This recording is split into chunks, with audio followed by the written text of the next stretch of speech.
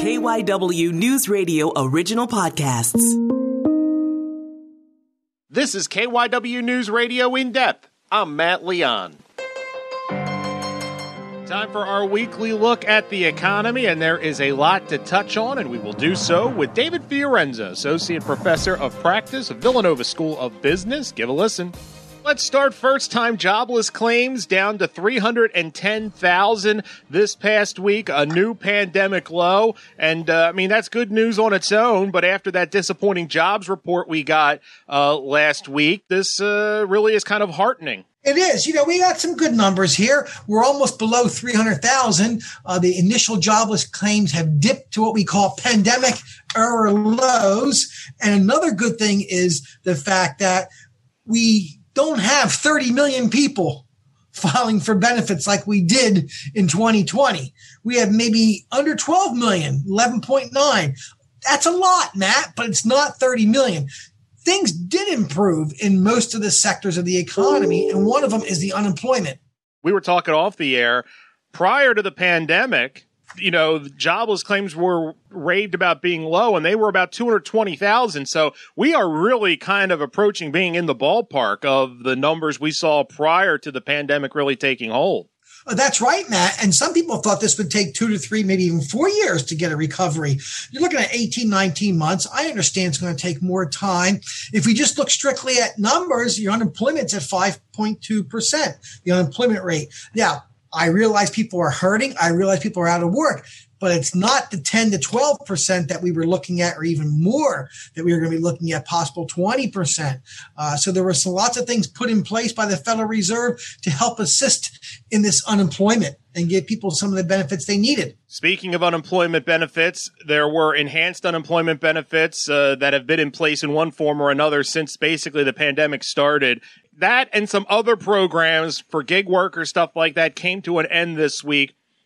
I think when these dates in September for expiration were put in place, there was a much rosier feeling about where we were on the pandemic. And I think a lot of people, and I tend to agree, thought by September we should be in a really good spot. Obviously, Delta's changed that. How concerned are you what we could see the needle move economically with all these people losing these benefits? Well, there's some concern that there's going to be a slowdown in the third quarter, but I'm seeing some companies still continue to give incentives to come back to work. Large companies from Amazon and others willing to do other things than just a nice wage, willing to maybe pay for further education. I think the big thing here, Matt, is still daycare. The concern about do I have enough money to cover daycare? Will my daycare be open for 8 to 10 hours? So I can actually physically go to a job instead of working at home. So there's some things of a concern. Daycare. There's also a concern that people are going to look for other ways to not go back to work, whether they have to care for an adult, whether a parent, or whatever the case may be. Maybe their students that they have at home are homeschooled. So people aren't going to jump automatically back to work. There's still those reasons that are out there, and the fear factor of COVID. Do you think we could see if, as a result of these programs coming to an end, we see some really scary or disheartening numbers in the labor force or in the economy? Do you think we could see them? I don't mean another full-blown stimulus package, but maybe reinstate some of these things for a limited amount of time till we're, in theory, hopefully in a better place in the pandemic? Well, the economy has changed a lot over the last 5 or 10 years due to the internet, due to the fact that people can shop online. So you're not going to see that big, huge push that we used to see right after Halloween of all the retail stores hiring as many people as possible. In fact, they're putting in more controls to have self-checkout lines. Amazon, Whole Foods putting in self-checkout lines, and you just go in there and buy the product. Don't even have to go to a checkout counter. It's some of the new ones that are being opened up right now in this particular economy that we're having. So I know the economy is still evolving when it comes to the internet and to technology. So that's going to maybe draw people away from going to a physical job. I think people are going to start to retrain themselves and look for more areas of IT, which is still a hot commodity. Rough week on Wall Street. We don't usually pay too much attention to the stock market because it's kind of all over the place and not maybe an indication of where we are in the economy. But it was down every day coming into today as we're recording on Friday. It started out hot today, but now as we are talking midday, it's back underwater. What gives? There hasn't been a correction in a while. There has been talk of some analyst on Wall Street saying that there will be a correction of the S&P. The fact is that it's been going up for a long time. We've actually, I think, exceeded my expectations of what the Dow, the S&P, NASDAQ, and even the global Dow should be. Now, oil is high, but it's still under $70 a barrel. It's not the $150 that it was about a decade ago, so I'm happy about that. Gold is down. I scratch my head about that because I thought if we were in such a bad economy, why wouldn't people be flocking to silver and gold and other commodities? And it's because I'm not going to walk around with 4 or 5 gold bars in my pocket to go to Wawa and pay for my hoagies. You're still going to pay for those hoagies with your debit card, credit card, cash, and maybe even Bitcoin one day. Producer price index was up 0.7% from a month ago, a little higher than the Dow thought. And the year-over-year basis, I think it was up over 8%. What do you think with regards to this and with regards to inflation? Right. So a lot of this has to do with supply and demand. A lot of this has to do with the price of oil going up, but it also has to do with the fact that the supply chain is not 100% there. There's European countries now on the other side who are not letting tourists in from America and other places. What did happen was our trade deficit actually went down in June and July a little bit, which is a good thing. Now, it's not going to erase the deficit that we have or the debt that we have. But I think what's happening is that there's still a big demand for final goods. And a lot of that is because people still have some money pent up. Maybe they didn't go on vacations. They're fixing their homes up. A lot of people are selling homes, and people are coming in and saying, you need to do this, this, and this before you sell it.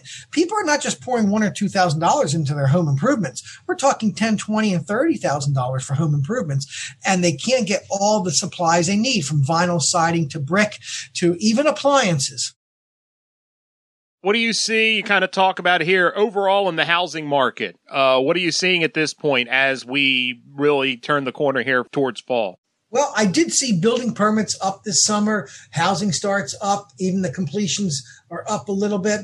Not much, a couple percentage points. I'll take that. When I see building permits up, that means it's a multiplier ripple effect in the economy. Because anytime someone takes a building permit out at a township to put an addition on, it probably affects a carpenter, an electrician, a plumber, HVAC. It may even impact a landscaper, a realtor if they're going to sell their home. And that means all the places are going to be packed. Home Depot, Lowe's, they can't keep the lumber in quick enough. They can't keep the other supplies in for the contractors. I look at housing starts because it affects everything. New homes being built. I do see that we're building more than just homes. We're building apartment complexes in the suburban areas, townhomes, condos. So it's not just single family homes. So it's a good variety that's being built. If we can continue this success, the housing market will help drive the economy in the third and fourth quarter of this year. As we're talking on Friday, yesterday, President Biden announced they're really pushing vaccine mandates in a lot of areas to try to kind of get us to the finish line in this pandemic. Companies with over 100 employees, they say you're going to have to get vaccinated or get tested every week. I'm sure there's going to be legal challenge and all that. Could this be kind of the step to get us this final hurdle and finally get us to where we can have the economic recovery that I think a lot of people thought once the vaccines took hold we would have? Could this move kind of, you think, push us to the finish line? I think it could. And a lot of companies, universities, schools are doing it on their own, saying, let's get ourselves together. Let's get vaccinated. Let's show our vaccines and let's get back to work. Let's get back to school. So this could be the push that we're looking forward to. Look, nobody wants another lockdown. You don't want it. I don't want it. We don't want any of that, whether it's in Pennsylvania, New Jersey, or some other state. So let's see what happens. Let's see that we're getting into fall now. So it's going to be cooler weather. It's going to be darker earlier. I think that there could be some changes coming down the road with the GDP. Maybe it's not going to be the 7% we saw, or 6% or 5%. It's going to be a little bit lower, but I don't think it's going to be to the point where there's going to be people are going to stop spending money. We'll always have people who want to spend money, and that's a good thing for the economy, especially if you have the money to spend. And is there anything else we haven't touched on you're keeping an eye on these days? Well, I will say this: the Shore Points I talked to were just delighted this past summer. Some of the places are really starting to still heat up in the fall. The Atlantic City area is going into the fall and winter with a whole host of concerts at almost every casino. The venues are starting to open up in the city of Philadelphia, from the small venues to the medium-sized venues, and even in the suburbs, they're opening up more and more with live concerts, theater, Broadway, and everything else. So that's a good thing, not just in New York, but also in Pennsylvania and throughout the cities that really want to show their entertainment hotspots.